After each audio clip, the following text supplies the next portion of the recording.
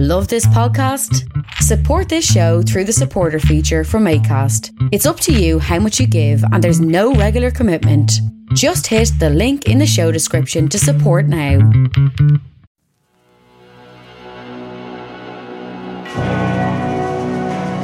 Pentagram, dedicated to Henry Foreman.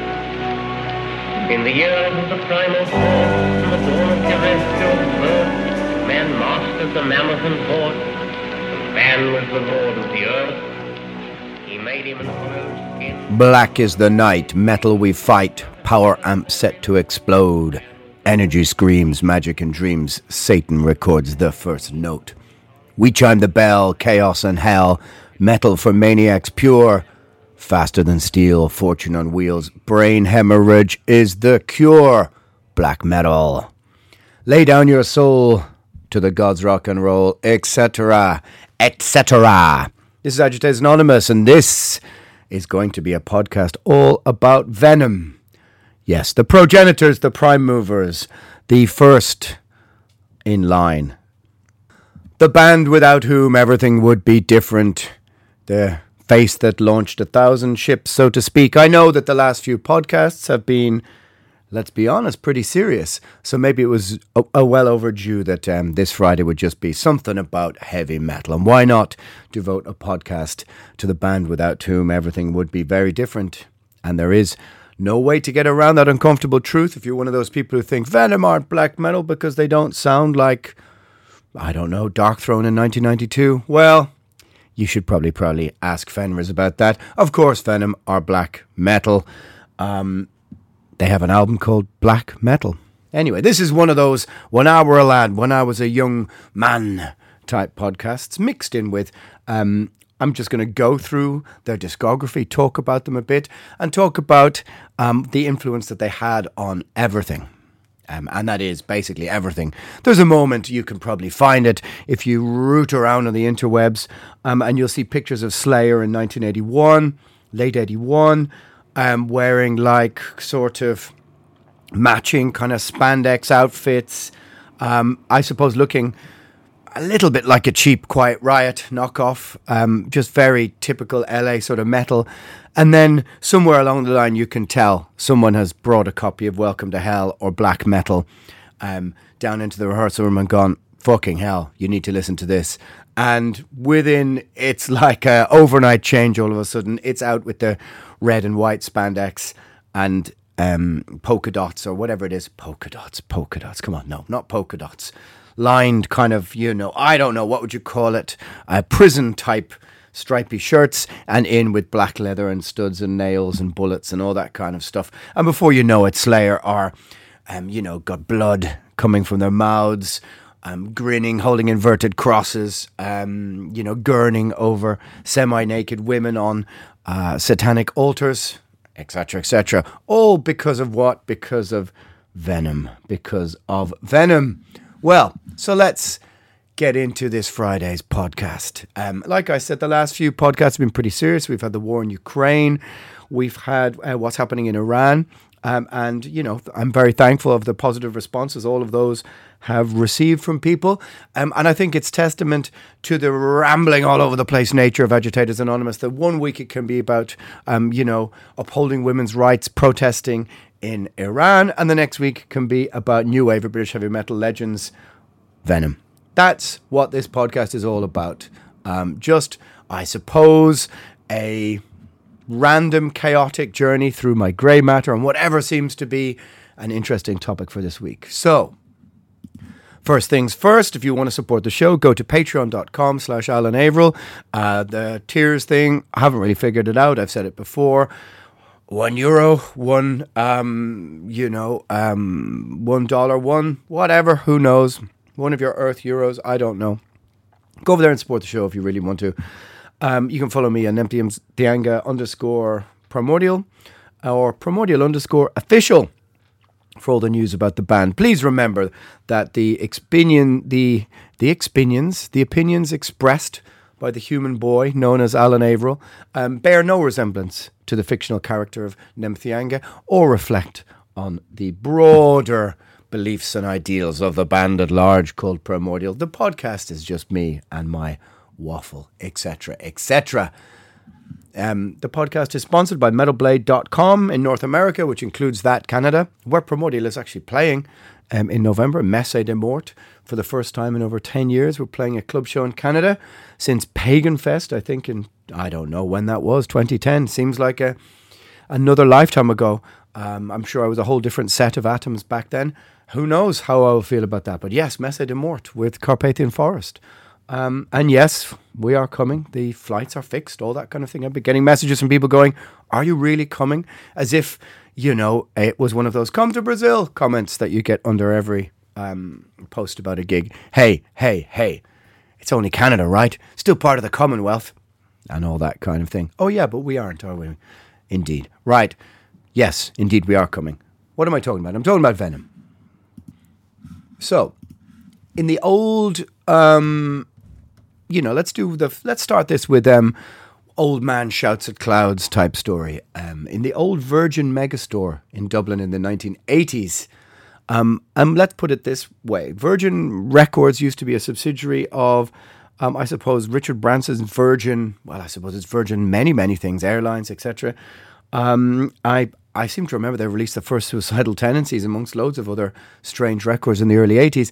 But an interesting aside before I start about Venom is that Virgin Megastore and Richard Branson was the, if I'm not incorrect, because I seem to remember being there on that day, but the Virgin Megastore was the first shop in the South, in the Republic of Ireland, to openly defy the state by selling contraceptives, condoms, over the counter.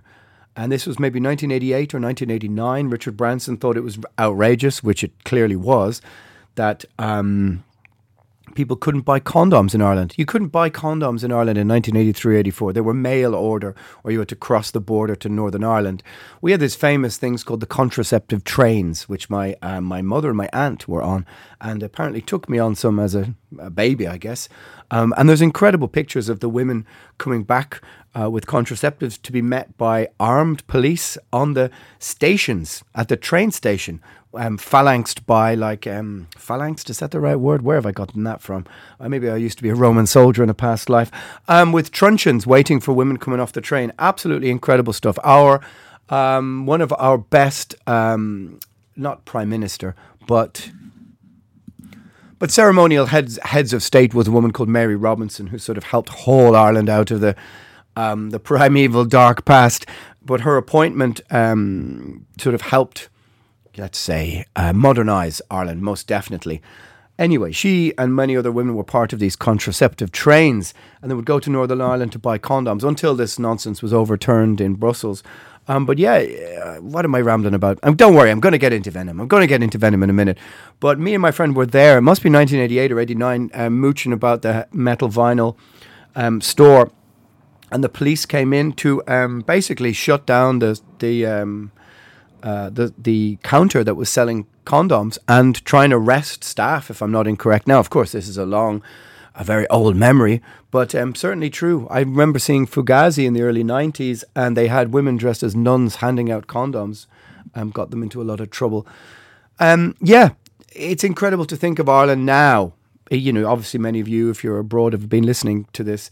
Have visited Ireland maybe, and it's at one stage, at one stage in the Celtic Tiger, didn't we have the fastest growing economy in the world, etc., etc. I think the most expensive piece of real estate, nothing to boast about, but regardless of that, was in Dublin for a while. Yes, don't you know? And, Ireland grew so quickly in the sort of early to mid 90s.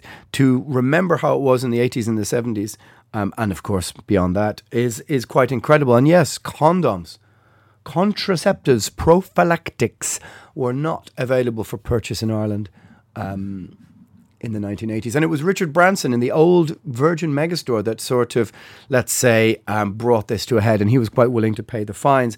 Anyway, what am I talking about? I'm supposed to be talking about Venom, and here I am sidelined talking about prophylactics. Anyway, in this old Virgin Megastore in Dublin, they used to have a sale at the end of the year of vinyls and cassettes without covers. Usually for 50p, sometimes £1, but mainly 50p, sometimes 25p. And we're talking here now 1986, 87, 88, 89, 87, 88 kind of thing. And me and a friend who lived on the same road as me, who emigrated to the USA and took a bunch of my records, goddammit. And where's my copy of Exuma Rising from the Sea? Anyway, me and a friend used to spend hours and hours going through huge buckets and boxes of these CDs and mainly cassettes. Well, I suppose it wouldn't have been CDs yet, but mainly cassettes, some vinyls as well, which had been broken, or covers had been lost or ripped, or they had slight water damage, or things that were basically fucked up in the warehouse. And you could get them for next to nothing. And we didn't have much money, back then. Back then, we used to live in a shoebox at the side of the road. No, we used to go through these huge buckets and boxes, and then I would draw my own covers or copy the originals as faithfully as I could, when I should have been paying attention in school. But I used to sit there and draw little covers for some of the albums that you would find. If you found, Dark Angel, A Darkness Descends, and it didn't have the right cover, you would draw one. Anyway, a clear indicator of the artist I was born to be. Anyway, it was about summer 1987, perhaps, and my long-suffering grandfather had been sent with me into town to buy, I think, something like new football boots. But I had brought him to the Virgin Megastore to stand by as I rooted through this huge bucket of cassettes, looking for 50 pence cassettes. And then I would, of course, annoy him for £1 so I could buy 2 of them or whatever. The patience of a saint the man had. And one of those cassettes that day was Nightmare, the Nightmare cassette single by Venom, which of course I ended up trying to have to draw a little cover with a sort of big, fat, ugly Kronos face. Portraits were never my strong point. But if you do have the chance of getting the cassette version of Nightmare, it has a whole bunch of extra tracks compared to the 12-inch. Anyway, Nightmare by Venom. I found that. This must have been 86, 87, perhaps 87. And you'd find things like Exciter. I remember finding Hellstar, A Distant Thunder, Omen. I think I got 4 cassettes that day without covers for £2. Like I said, I'd graduated from AC/DC to Maiden to Priest, and by the end of 86, start of 87, when I was 11 or 12 or so, was descending quickly into speed metal, hell, via Megadeth, Metallica, Slayer, etc., etc. And to get 4 albums for £2 back then was incredible, because you listened to them over and over and over again incessantly, and they were just imprinted in your brain. There was nothing you could do. And I just started to buy metal magazines. And of course, in 87, to a 12 or 13-year-old, 1983 seemed like a lifetime away. In 87, you're like, oh my God, 1983. But it was only 4 years. And now here we are 35 years later, or whatever, in another century. And you realize that, 1987 was closer to, 1965 or 1969 than it is to now. Anyway, it seemed like a long time, and you're descending into speed metal hell. Anyway, by 1987, Venom were more or less done, I guess, and the early albums got mentioned in dispatches now and again in those magazines, and they were not easy to find. There were lots and lots of secondhand record stores in Dublin, and what you would get is whatever was the big albums that year or that week or that month. Metal was so popular, people would come in and sell them the next week for booze. So if, let's say, 1988 and Justice for All came out, you could be guaranteed you could pick it up the next week or two secondhand, lots and lots of copies of it. But finding stuff from the early 80s was a bit more difficult. If you did find it, it was super cheap. Like, it wasn't, this is before Discogs, before people collecting records, all that kind of thing. And the tides of metal had changed, So scenes moved fast. And by 87, thrash metal was more or less king. And Welcome to Hell was certainly not what young teenagers or my friend were on the move for.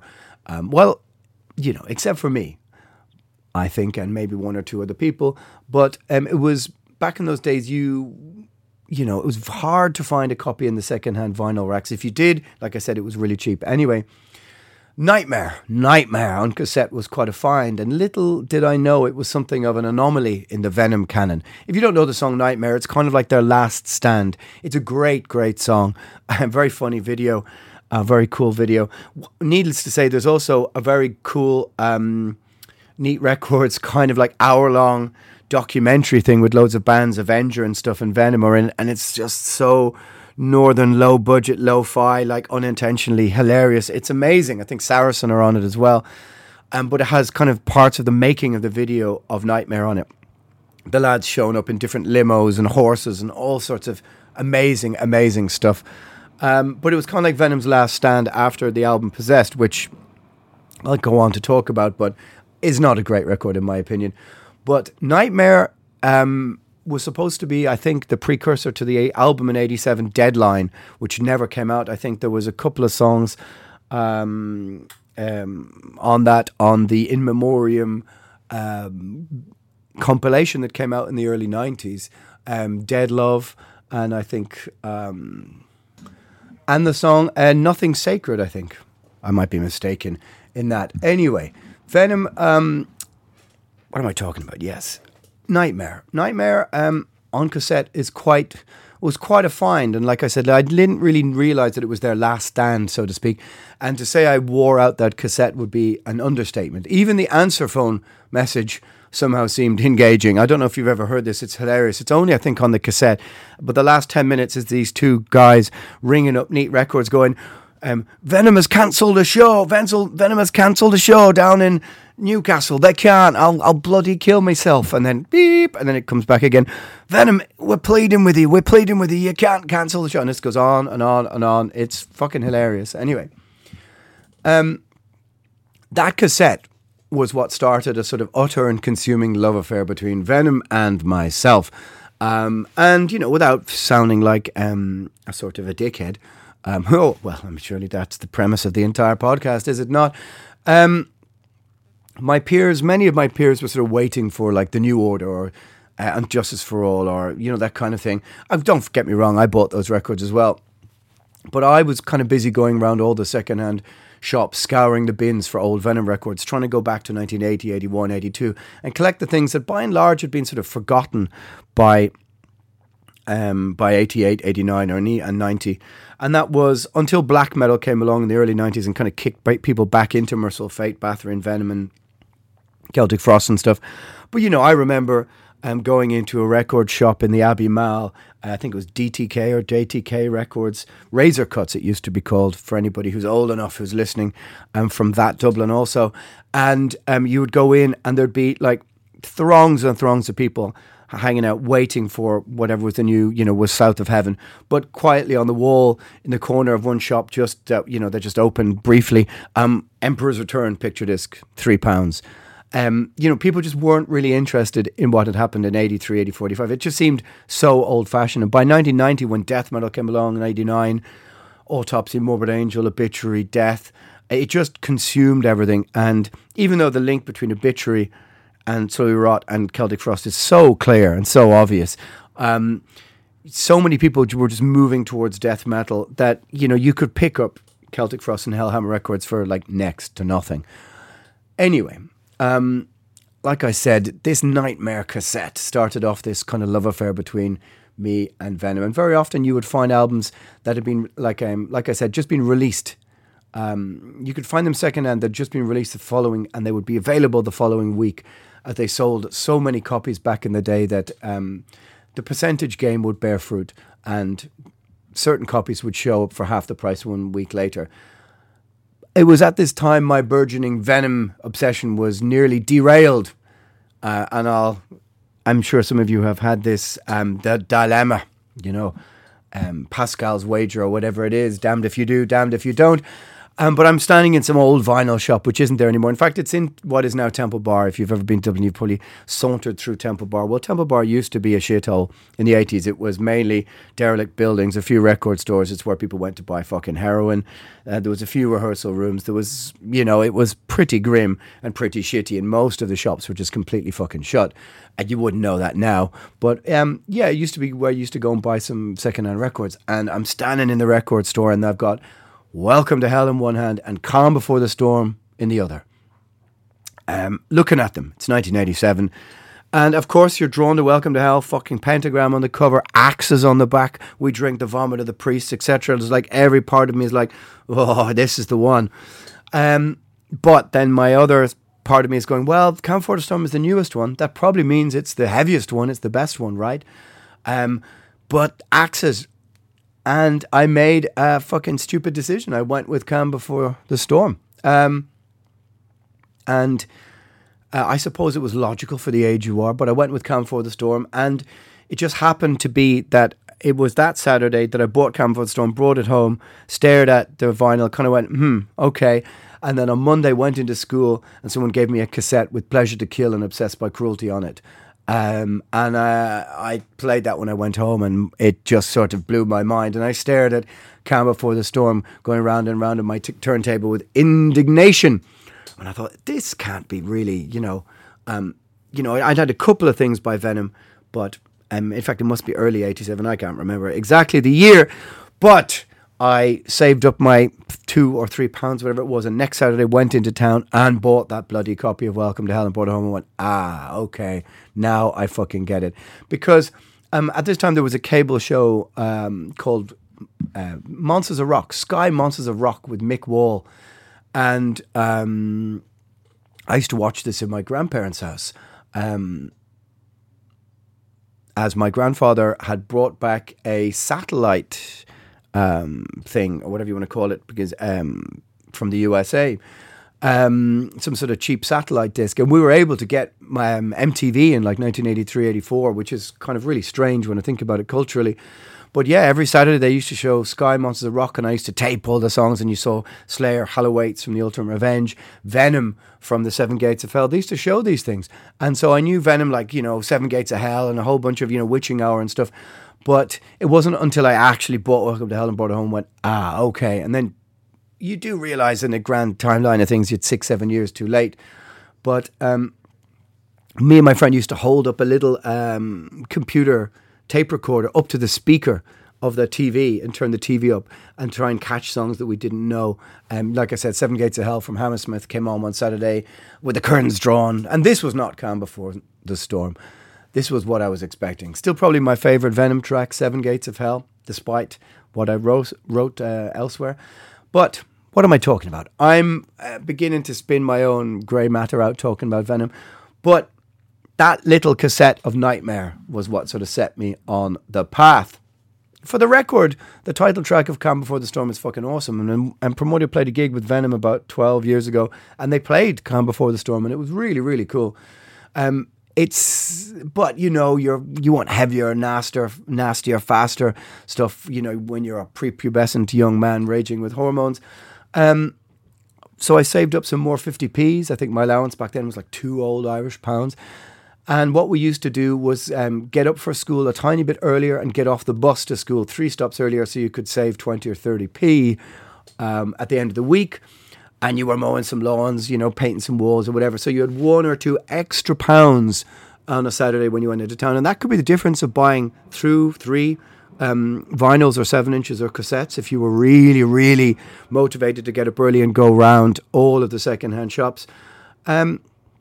Like I said, thankfully, 1 week later, sitting at the back of a box in a dingy vinyl shop in Temple Bar, where all the theme pubs will tell you they've existed since 1778 or whatever, was a place called Comet Records. And I bought Welcome to Hell for £2.95 secondhand. And this was the eureka moment when the needle hit the vinyl. It all became clear.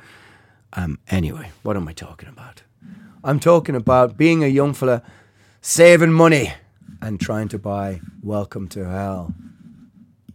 For the record, I should also give a shout out to a podcast. I think it's called, I'll put a link to it up, but it's called Louder Faster, the story of Neat Records. Put on to me by Joe from That Gamma Bomb, who I do the Metal Salvage chats on YouTube with. If you want to go over to my YouTube channel where me and him get pissed and just talk about heavy metal. But it's a brilliant podcast done by the guy who was the voice of the Hot and Heavy Express, which was, I guess, a radio show in the Northeast back in the late 70s, early 80s that used to play all this kind of stuff. But it tells the story of Neat Records, Venom's record label. Really, really brilliant podcast. And the guy has a great voice on him. Really, really, I'm not going to try and recreate it, but a really great voice. But a total shout out to that podcast. It's one of the best sort of retro metal podcasts that there is. But anyway, Freaking so wild, nobody's mild, giving it all that you got. While it's so right, metal tonight, faster than over the top. Open the door, enter hell's core. Black is the code for tonight. Atomic force, feel no remorse. Crank up the amps now, it's night. Some brilliant poetry there. Brilliant, brilliant poetry.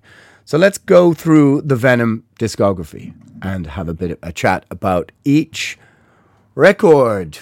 I suppose you could call it a kind of a call from the grave, if that makes any sense. Maybe not. But let's have a look.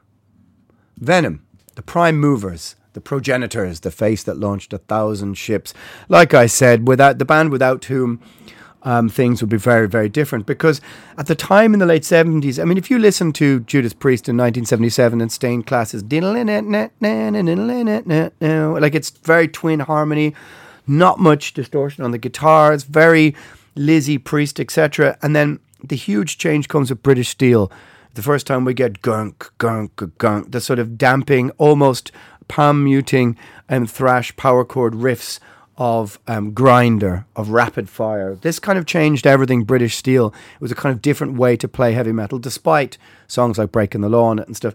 But if you listen to, especially something like Grinder, you can hear this is the kind of precursor to thrash metal that changed the riffing style, in my opinion. But Venom was just like nothing else at all at the time. In League with Satan, Live Like an Angel, 7-inch is just like super primitive. It had some of the kind of primitivism of some punk, although I think that's really, really overplayed, because what's obvious is that Venom are just long-haired, scraggy northeastern metalheads. And I think that the punk scene tries to sort of claim Venom for its own, and Kronos sort of leans into it in the last 10 or 20 years. But it's clear these are, bell-bottom wearing, long hair, as I said, axe-wielding, bullet belt wearing, late 70s, early 80s new age British heavy metal guys who can't play very well. But, Kronos or Conrad Lant is working at night in the studio that all the Neat Records bands, and manages to get Venom in there to record a demo on a debut album. And it's, done for a couple of hours or whatever. But it's when Sons of Satan rushes in out of the gate, once you put the needle on Welcome to Hell, it's like a brick to the head. It's nothing really has been that brutal. And like I said, the punk scene kind of claimed it for its own, but I think that that's untrue. It's most definitely metal, and it's most definitely new wave British heavy metal. It's just really rough, really raw, like a fucking brick to the head, as I said. And without it, you wouldn't get Show No Mercy. You wouldn't get Slayer. In fact, in a way, Show No Mercy is more like Judas Priest on meth, or a bit more Maiden and stuff. Obviously, they're more accomplished musicians than Venom were even at that stage. But Venom is the thing that inspires them all to ditch the the kind of red and white spandex thing and the stripy shirts and everything, and sell their souls to Satan. And they're the band without whom nothing else would be the same. And they're just three Geordie lads from Newcastle. That's the best I can do. Who I thought never played a gig before their third album came out. But a friend of mine, shout out to Dennis, has been sending me some bootlegs of Venom from 82. So it seems like that was part of their own mythology by saying, we never played a gig until we came and headlined Hammersmith Odeon. But they did.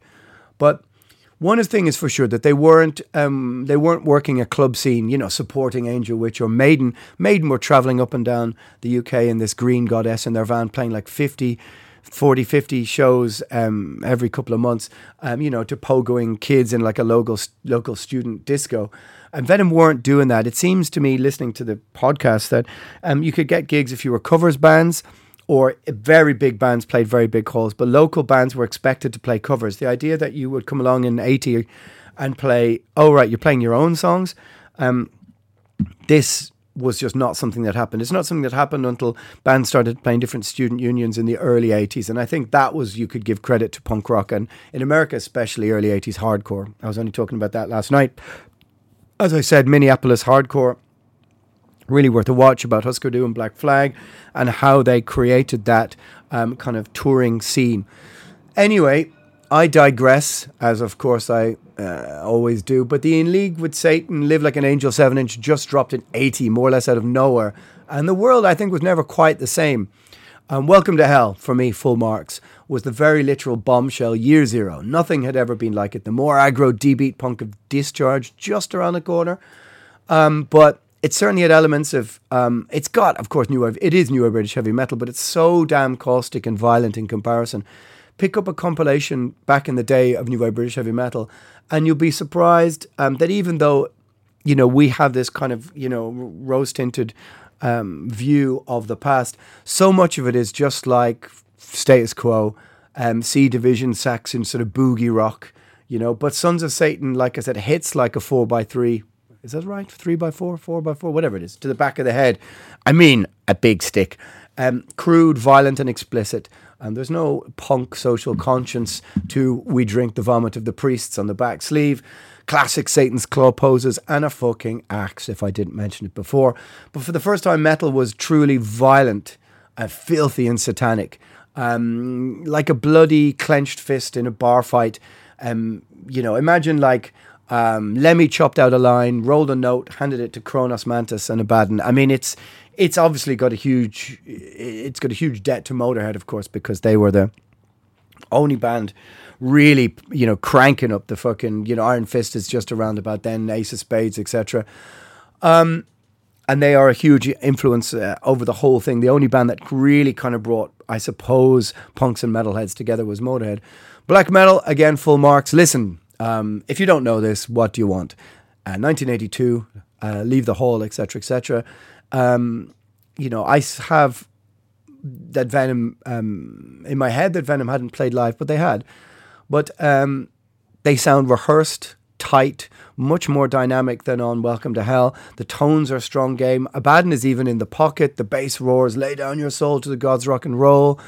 I mean, sure, it became a trendy thing for, as I said, Oslo-ophiles, is that what you would say? And Blackpackers, who were just completely enthralled to everything that happened in Norway without realising that those people up there thought the same thing as me, but that black metal is black metal. And that's states, it's kind of self-evident by the name of the album. Sure, it's also got rock and roll, but that's it.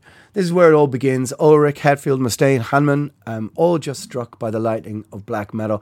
And one of the greatest things about Old Venom is that all their singles were non-album tracks. All of them are absolute bangers. Die Hard, Acid Queen, being rarely matched in terms of like Amphetamine Under the Fingernails, Hell for Leather. I mean, what Midnight are doing now, it can be directly channeled back to Acid Queen, Die Hard style Venom. And even in 83, Venom is still more brutal, more caustic, and more filthy, if you ask me.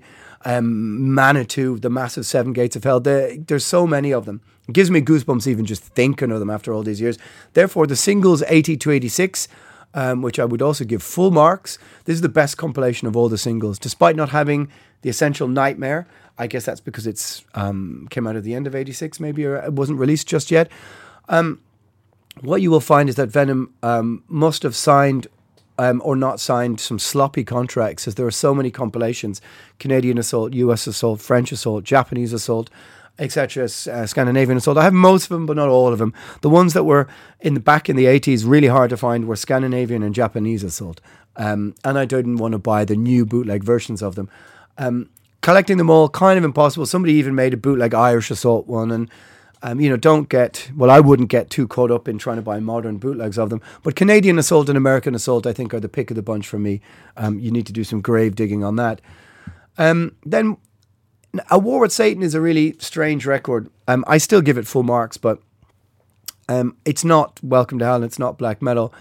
It's kind of where the wheels, you can see, start to come off a little bit. It has flaws. The production is... I love the production, but it's a misstep considering the bands that are nipping at their heels, the Slayers and the Metallicas. The bands sound less rehearsed and sort of more unfocused than on black metal. I mean, who cares now?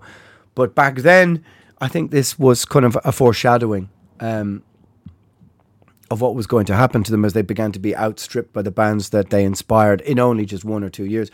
A War with Satan, I love it. It's a great record. Stand Up and Be Counted, Women, Leather and Hell, and the crazy rambling title track, which just has some amazing riffs in it, and one of the greatest opening riffs and intro kind of speeches, sound effects kind of things. It's an iconic looking record. I used to have the Burning Cross inside it on my wall when I was growing up, when I was a teenager, the vinyl nailed to the wall, that kind of stuff.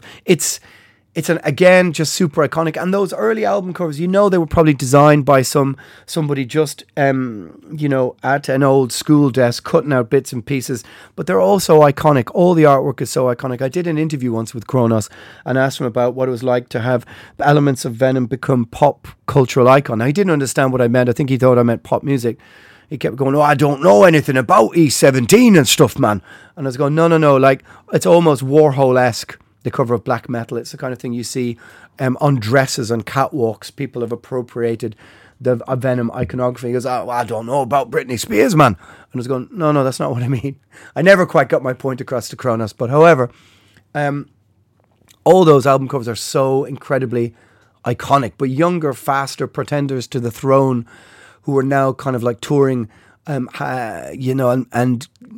getting that right hand faster and faster, were starting to steal the spotlight. So Venom did what they had to do and started to play a few more shows. Metallica supported, Exodus supported, Slayer supported. It's like as if somebody went, you know what we're going to do? We're going to throw the 3 hungriest bands onto the support slot to try and fucking expose the creaking Venom machine, so to say. Venom certainly didn't go for a soft touch as many bands did. Many big bands would always pick a support band who weren't going to challenge them. Venom certainly didn't do that. There's even, if you listen to the Henry Rollins Get in the Van, he talks about Black Flag supporting Venom, which is quite incredible. And it's pretty funny, actually. But anyway, Venom weren't road dogs, so to speak. They hadn't sharpened their teeth in the clubs. So most people's first exposure to Venom was past their commercial peak live. And they were supported by rabid and electric younger bands. At War with Satan is the last great Venom record. Possessed. I don't know, what would we give it? 6 out of 10, 7 out of 10? It's a really puzzling record. As in, the band knew there was not only the Metallicas and Slayers of this world, but now there's Possessed and Bathory, Megadeth, Razor, etc., all kind of outstripping them for speed and tone.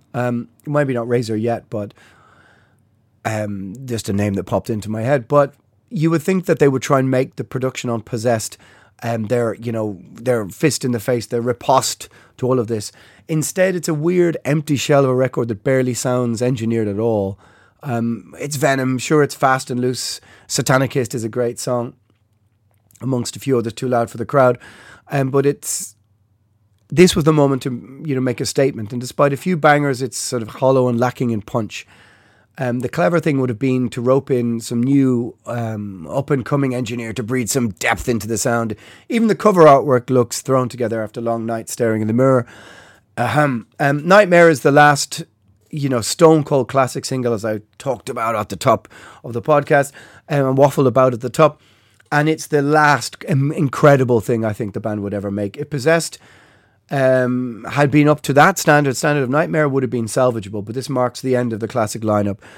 By all accounts, there is an unreleased album recorded just before they dissolved in bitterness and anger, and it's called Deadline.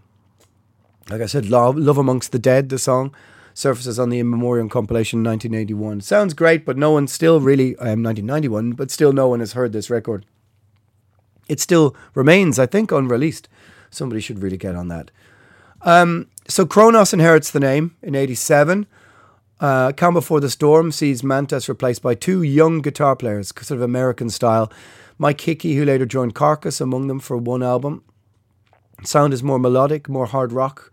Gone are the days of sniping at Slayer. In fairness, Calm Before the Storm, it has a few gems, like I said before. The title track, Under the Spell is good. Chanting of the Priests.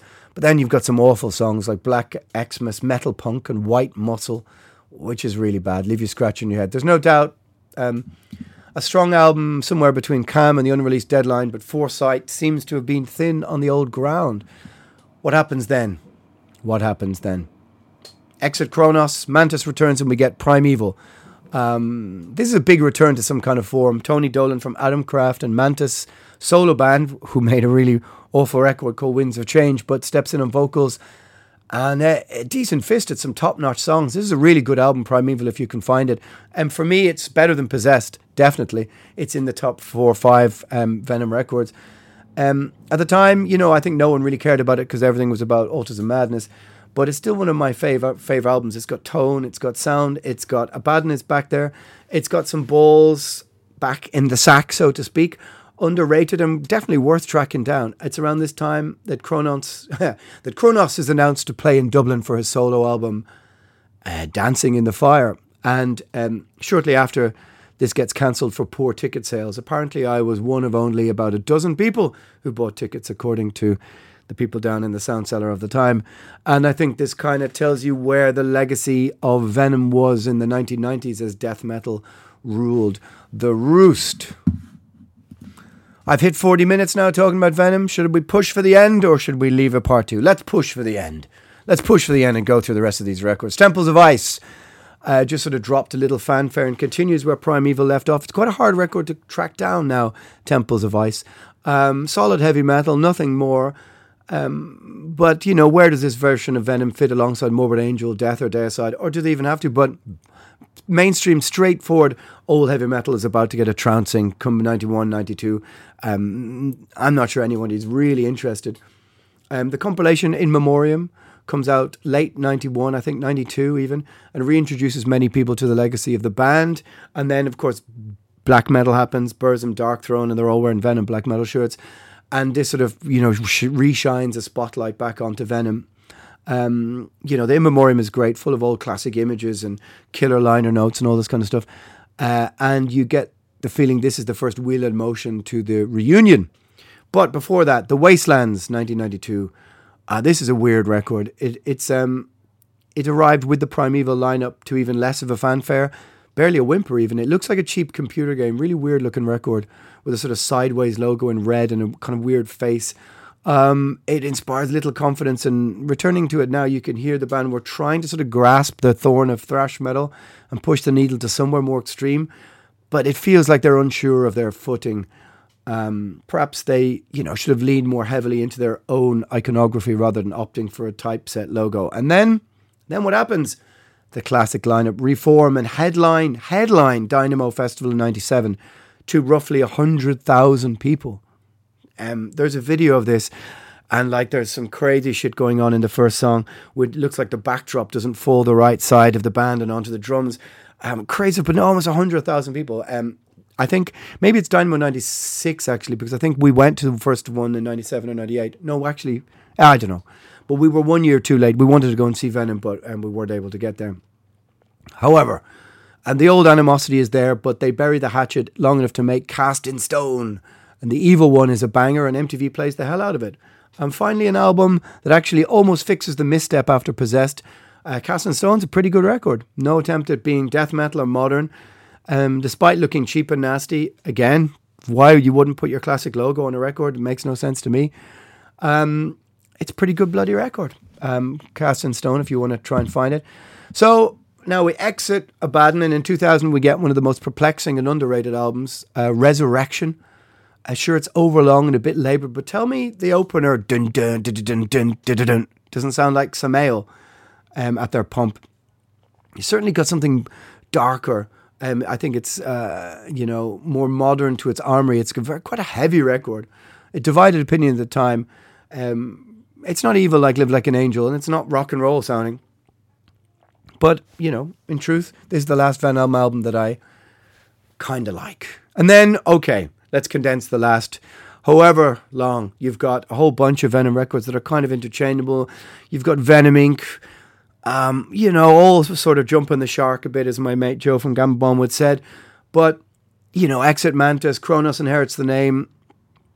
And, you can look into the last couple of records if you want. Solid, unspectacular. You might get a mini banger here and there, backed up with awkward, embarrassing sort of uncle at the wedding type lyrics and a bit of some mawkish sentimentality, but they have their moments. It's a curious and unexpected history full of twists and turns, rock and roll, megalomania and internal conflicts. But no matter how you tell the story, Venom are ground zero for more or less everything we listen to today. Black metal, death metal, Slayer, Metallica, blah, blah, blah. Without them, nothing would be the same, and that's the truth. Three lads from Newcastle unwittingly started a musical revolution with A League with Satan, and for that we must give them praise. Agitators Anonymous, episode 128, is my highly caffeinated manic rush through a lifetime serving of venom. My friends, it's better to reign in hell than serve in heaven and all that kind of thing. Live like an angel, die like a devil.